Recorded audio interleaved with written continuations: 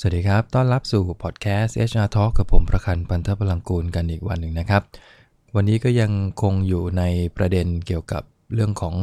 การพัฒนาภาวะผู้นำกันนะครับเพราะว่าช่วงนี้มันคงหลีกเลี่ยงไม่ได้นะฮะในบ้านเรานี่พูดกันเยอะนะครับเกี่ยวกับเรื่องของภาวะผู้นำที่ดีพอเราเห็นตัวอย่างกันในสถานการณ์ที่เกิดขึ้นจริงในช่วงนี้เราก็ย้อนกลับมาดูคนในองค์กรเราว่าเราจะทำยังไงที่จะสร้างภาวะผู้นำที่ดีให้มันเกิดขึ้นผมว่ามันก็ดีนะฮะเป็นการสร้างความตื่นตัวอันหนึ่งให้เกิดความกระตือรือร้นสร้างพลังให้กับผู้นำพอดีพอเราเห็นตัวอย่างที่ดีมันก็จะกลายเป็น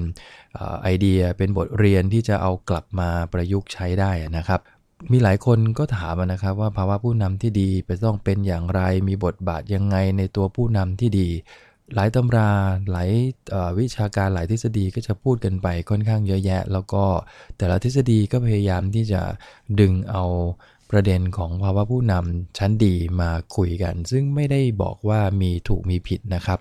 อยู่ที่ว่าบางทฤษฎีอาจจะเหมาะสมองค์กรหนึ่งบางทฤษฎีอาจจะเหมาะสมกับอีกองค์กรหนึ่งหรือแม้กระทั่งสไตล์ของผู้นำเองครับบางสไตล์ก็อาจจะเหมาะสำหรับภาวะปกติที่เขาเป็นกันที่องค์กรเป็นนะฮะแต่บางสไตล์ก็อาจจะต้องจำเป็นอย่างยิ่งที่ใช้ในภาวะที่เกิดวิกฤตหรือว่าขับขันบางอย่างในองค์กรที่จะต้องบริหารจัดการฝ่าฟันกับปัญหาออกไป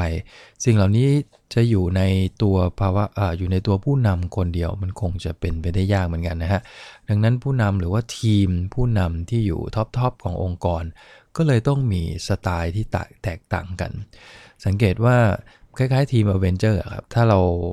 ลองสังเกตหลายองค์กรที่มีองค์กรที่เป็นองค์กรขนาดกลางถึงใหญ่แล้วเน้นเรื่องของภาวะผู้นำจริงๆเนี่ยถึงเวลาภาวะปกติอาจจะมีทีมลีดเดอร์คนหนึ่งที่เป็นคนคอยควบคุมดูแลสั่งการแต่พอถึงเวลาที่มันมีวิกฤตขึ้นมาในองค์กรเมื่อไหร่ตัวลีดเดอร์คนเดิมก็จะมอบหมายหรือบางทีก็ต้องแอสไซน์ให้กับผู้นำอีกคนหนึ่งซึ่งเขาเข้าใจวิธีการบริหารวิกฤตเนี่ยให้เขานำคือมันจะเห็นความแตกต่างนะฮะกับหลายองค์กรที่บางที CEO คนเดียวหรือว่าท็อปลีดเดอร์คนเดียวนำมันทุกสถานการณ์แต่องค์กรที่เขาเข้าใจเรื่องของภาวะผู้นำเนี่ยเขาจะมีการสลับสับเปลี่ยนแต่มันไม่ได้เปลี่ยนตำแหน่งนะฮะคือ CEO ก็ยังเป็น CEO แต่พอถึงเวลาที่เกิดภาวะขับขันเนี่ยเขาจะเรียกว่าฟังผู้นำอีกคนนึงซึ่งอาจจะเป็นมือรองจากเขาแต่เขาเก่งเรื่องของ lead ในเชิงวิกฤตต่างๆเนี่ยตรงนี้ก็จะทำให้การนำพาองค์กรขององค์กรนั้นเนี่ยมันไปในทางที่ดีได้ในแต่ละสภาวะที่เกิดขึ้นนะครับอย่างไรก็ดีนะฮะตัวผู้นำไม่ว่าจะเป็นสไตล์ไหนในภาวะไหนเนี่ยนะครับมันมีสับเซตอยู่ชุดหนึ่งนะครับว่าคนที่เป็นผู้นำที่ดีจะต้องมี5สร้างอะไรบ้าง5ประการนะครับตัวแรกก็คือสร้างอนาคตผู้นำที่ดีจะต้องมองไกลคิดไกลเห็นเป้าหมายในอนาคตที่เราเรียกว่า visioning นั่นแหละครับคือคนที่เป็นผู้นำที่ดีจะต้องมีวิชั่นมองเห็นภาพที่คนอื่นอาจจะยังมองไม่เห็นคือเรามองเห็นล่วงหน้าละผู้นำบางคนอาจจะเคยคุยด้วยเขาบอกผมไม่ได้มองเห็นหรอกแต่ผมสร้างมันขึ้นมาเลยผมอยากให้อนาคตองค์กรเป็นแบบนี้ผมก็วาดภาพมันขึ้นมานั่นแหละครับนั่นคือการสร้างวิชั่นขึ้นมาเพื่อทำให้เกิดเป็นเป้าหมายนะฮะไอ้ภาพวิชั่นสวยงามตรงนี้มันจะช่วยกระตุ้นแรงจูงใจให้กับพนักงานในองค์กรได้นะครับว่าขณะนี้ผู้นำเราจะนำพาองค์กรเราไปสู่ภาพนั้นนะซึ่งส่วนใหญ่ภาพพวกนี้มันเป็นภาพที่ดีทั้งนั้นนะครับเป็นภาพที่ทำให้องค์กรเจริญก้าวหน้าบรรลุเป้าหมายที่มันเป็นเป้าหมายสำคัญ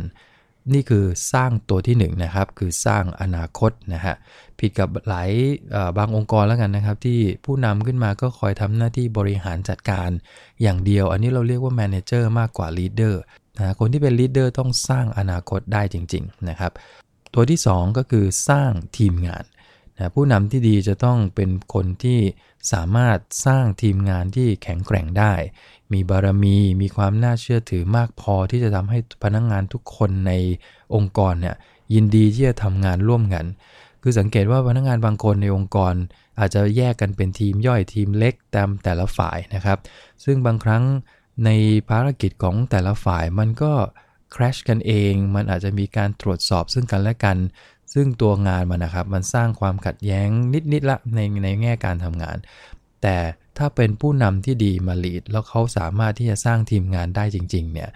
ไอ้ภาวะที่พนักงานข้างล่างรู้สึกว่ามันขัดกันเนี่ยมันจะหายไปเลยนะฮะเพราะว่าอะไรเพราะว่าผู้นำที่ดีสามารถจะหล่อหลอมสิ่งเหล่านี้เข้าไปเป็นทีมเดียวกันนะเพราะเขามีบารมีมากพอเขามีความสามารถตรงเนี้ยที่จะสร้างพลังบางอย่างให้มีจุดร่วมในการที่จะทำงานด้วยกันแม้ว่างานนั้นอาจจะมีความขัดแย้งในตัวงานซึ่งกันและกันอยู่ก็ตามนี่คือประเด็นที่2นะฮะผู้นำที่ดีต้องสร้างทีมงานให้ได้ประเด็นที่3คือต้องสร้างวิธีการมอบหมายและการจัดสรรงานที่ดีนะก็คือไม่ใช่แค่สักแต่ว่าสั่งคือบางคนพอรู้ตัวว่าตัวเองเป็นผู้นำนี่คือสั่งการแหลกลานเลยนะฮะคือไม่ได้ดูเลยว่าคนที่เราสั่งไปเนี่ยเขาทำงานได้ไหมคนนี้ควรจะทำแบบไหนคนนี้มีจุดเด่นเรื่องอะไรเรียกว่าไม่ put the right man into the right job อะครับรู้ว่าจะต้องทำบางคนก็เรียกใช้คนที่ใกล้ชิดคนสนิทอย่างเดียวซึ่งไม่ได้ดูความรู้ความสามารถของเขาผลสุดท้ายคืองานมันก็ไม่เดินอันนี้เป็นประเด็นอันหนึ่งที่มักจะเกิดขึ้นเสมอนะครับในบางองค์กรที่ผู้นำขึ้นมาเป็นแค่ตำแหน่งแล้วก็สั่งการโดยที่ไม่ได้ดูตามมาตราเรืออะไรเลยดูเอาว่าคนใกล้ชิดรับไปนะเขาก็รู้สึกว่าเขาสั่งการแล้วนะด้วยหน้าที่ของเขาแต่สุดท้ายแล้วผลลัพธ์มันไม่เกิดนั่นก็คือไม่สามารถที่จะสร้างวิธีการมอบหมายและจัดสรรงานที่ดีให้กับพนักงานที่เหมาะสมได้เลยนะครับถัดมานะฮะสร้างตัวที่4คือสร้างคนผู้นำที่ดีต้องสร้างคนให้ได้สร้างคนในที่นี้หมายถึงว่าต้องพัฒนาพนักงานทุกคนที่อยู่ภายใต้การดูแลเราอาจจะบอกว่าผู้นำคนเดียวพัฒนาคนเป็น100ไม่ได้อันนั้นอาจจะไม่ได้ถึงขนาดนั้นแต่ผู้นำที่ดีจะต้องกระตุ้นแล้วก็วางระบบในการพัฒนาคนให้ได้อะครับคือไม่ใช่พอตัวเองเป็นผู้นำเป็นคนเก่งก็จริงแต่ลืมไปว่าเขาต้องสร้างตัวตายตัวแทนขึ้นมาอย่างเป็นระบบนะหลายองค์กรมีปัญหานี้นะฮะคือผู้นำเป็นผู้นำที่เก่งมากแต่ลืมเรื่องของการสร้างคนพอลืมเรื่องการสร้างคนสิ่งที่เกิดขึ้นคือพอถึงเวลาที่ผู้นำจะต้องเกษียณอายุตัวเองละบางคนบอกผมพอละจะเกษียณละผมอยากจะไปอยู่บ้านธรรมดาแล้วล่ะไม่อยากทำองค์กรนี้ละเหลือบหันหลังกลับไปปั๊บมองไม่เห็นใครที่จะขึ้นมาแทนได้นะยังคงเป็นแกปยังคงเป็นช่องว่างระหว่างผู้นำกับตัวพนักงานซึ่งขาดการพัฒนาไงฮะถ้าเรามีการวางแผนสร้างคนอย่างต่อเนื่องแม้ว่าเราจะรู้อยู่แล้วว่าผู้นำคนเนี้ยโอ้รับรองว่ายังอยู่กับเราได้อีกนานอะแต่มันไม่แน่ถูกไหมฮะเราก็ต้องมีการสร้างคนขึ้นมาถึงแม้ว่าผู้นำคนนั้นยังคงทำงานได้เราก็ยังคงต้องสร้างคนเพราะนี่คือตัวหนึ่งของการเป็น good leadership นะหรือว่า the best leadership เลยก็คือต้องสร้าง leader คนถัดไปเรื่อยๆประเด็นนี้สำคัญนะครับฉะนั้น leader ที่ดีจะต้องไม่ลืมสร้างตัวนี้คือตัวที่4คือสร้างคนนะครับตัวสุดท้ายขาดไม่ได้เลยก็คือสร้างแรงบันดาลใจผู้นำที่ดีจะต้องเป็นคนที่สามารถสร้างแรงบันดาลใจให้เกิดขึ้นกับคนในทีมกับสมาชิกในองค์กรให้ได้ให้เขาเกิดความฮึกเหิมมีพลังใจพลังกายที่จะลุยฝ่าฟันอุปสรรคไปด้วยกันผู้นำที่สามารถสร้างแรงบันดาลใจได้เนี่ยตัวหลักเลยที่จะต้องมีติดตัวผู้นำคนนั้นเลยเขาจะต้องมีเป็นตัวอย่างที่ดีคือเขาจะต้องมีแรงบันดาลใจมีแรงจูงใจในตัวเองอยู่เสมอนะเป็นเรียกว่า will power เนี่ยพลังใจของเขาจะต้องโดดเด่นมากครับสามารถกระเด้งตัวตื่นเช้าขึ้นมาตะลุยงานเวลามีปัญหามีอุปสรรคก็จะมองโลกในมุมที่ดีว่าอุปสรรคเนี่ยเฮ้ยมันไม่มีอะไรหรอกเดี๋ยวเราก็ช่วยกันฝ่าฟันมันไปได้อุปสรรคมันเป็นเรื่องธรรมชาติมันเป็นสิ่งธรรมดาที่คนเราต้องเจอมันทำให้เราได้ฝึกฝนวิธีการแก้ไขปัญหาต่างๆนานาเหล่านี้นี่คือมุมมองของคนที่สามารถสร้างแรงบันดาลใจให้กับพนักงานได้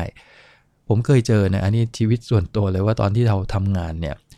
มีผู้นำอยู่2สไตล์ที่ผมเคยเจอสไตล์แรกคือเข้าไปคุยด้วยทีไรพลังหมดนะฮะเหมือนโดนท่านดูดพลังไปหมดตัวเลยนะบางครั้งเรามีพลังเข้าไปคุยนะอยากจะทำโปรเจกต์ดีๆอยากจะทำงานให้มัน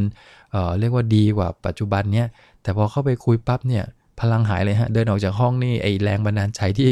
มีอยู่ตั้งแต่แรกนี่หายวับไปกับตาออกมาไม่มีแรงที่จะทำอะไรเลยนะผิดกับอีกท่านหนึ่งที่พอเขาเป็นลีดเดอร์ปั๊บเนี่ยมีประเด็นต่างๆเราเข้าไปคุยเนี่ยโอ้โหพอออกมานี่พลังเต็มเปี่ยมขึ้นมันมากขึ้นกว่าเดิมเรามีความรู้สึกว่าปัญหาที่เราเจอเนี่ยมันเป็นเรื่องจิ๊บจ้อยไปเลยพอไปคุยกับผู้นำท่านนี้แต่บางครั้งเรามีปัญหา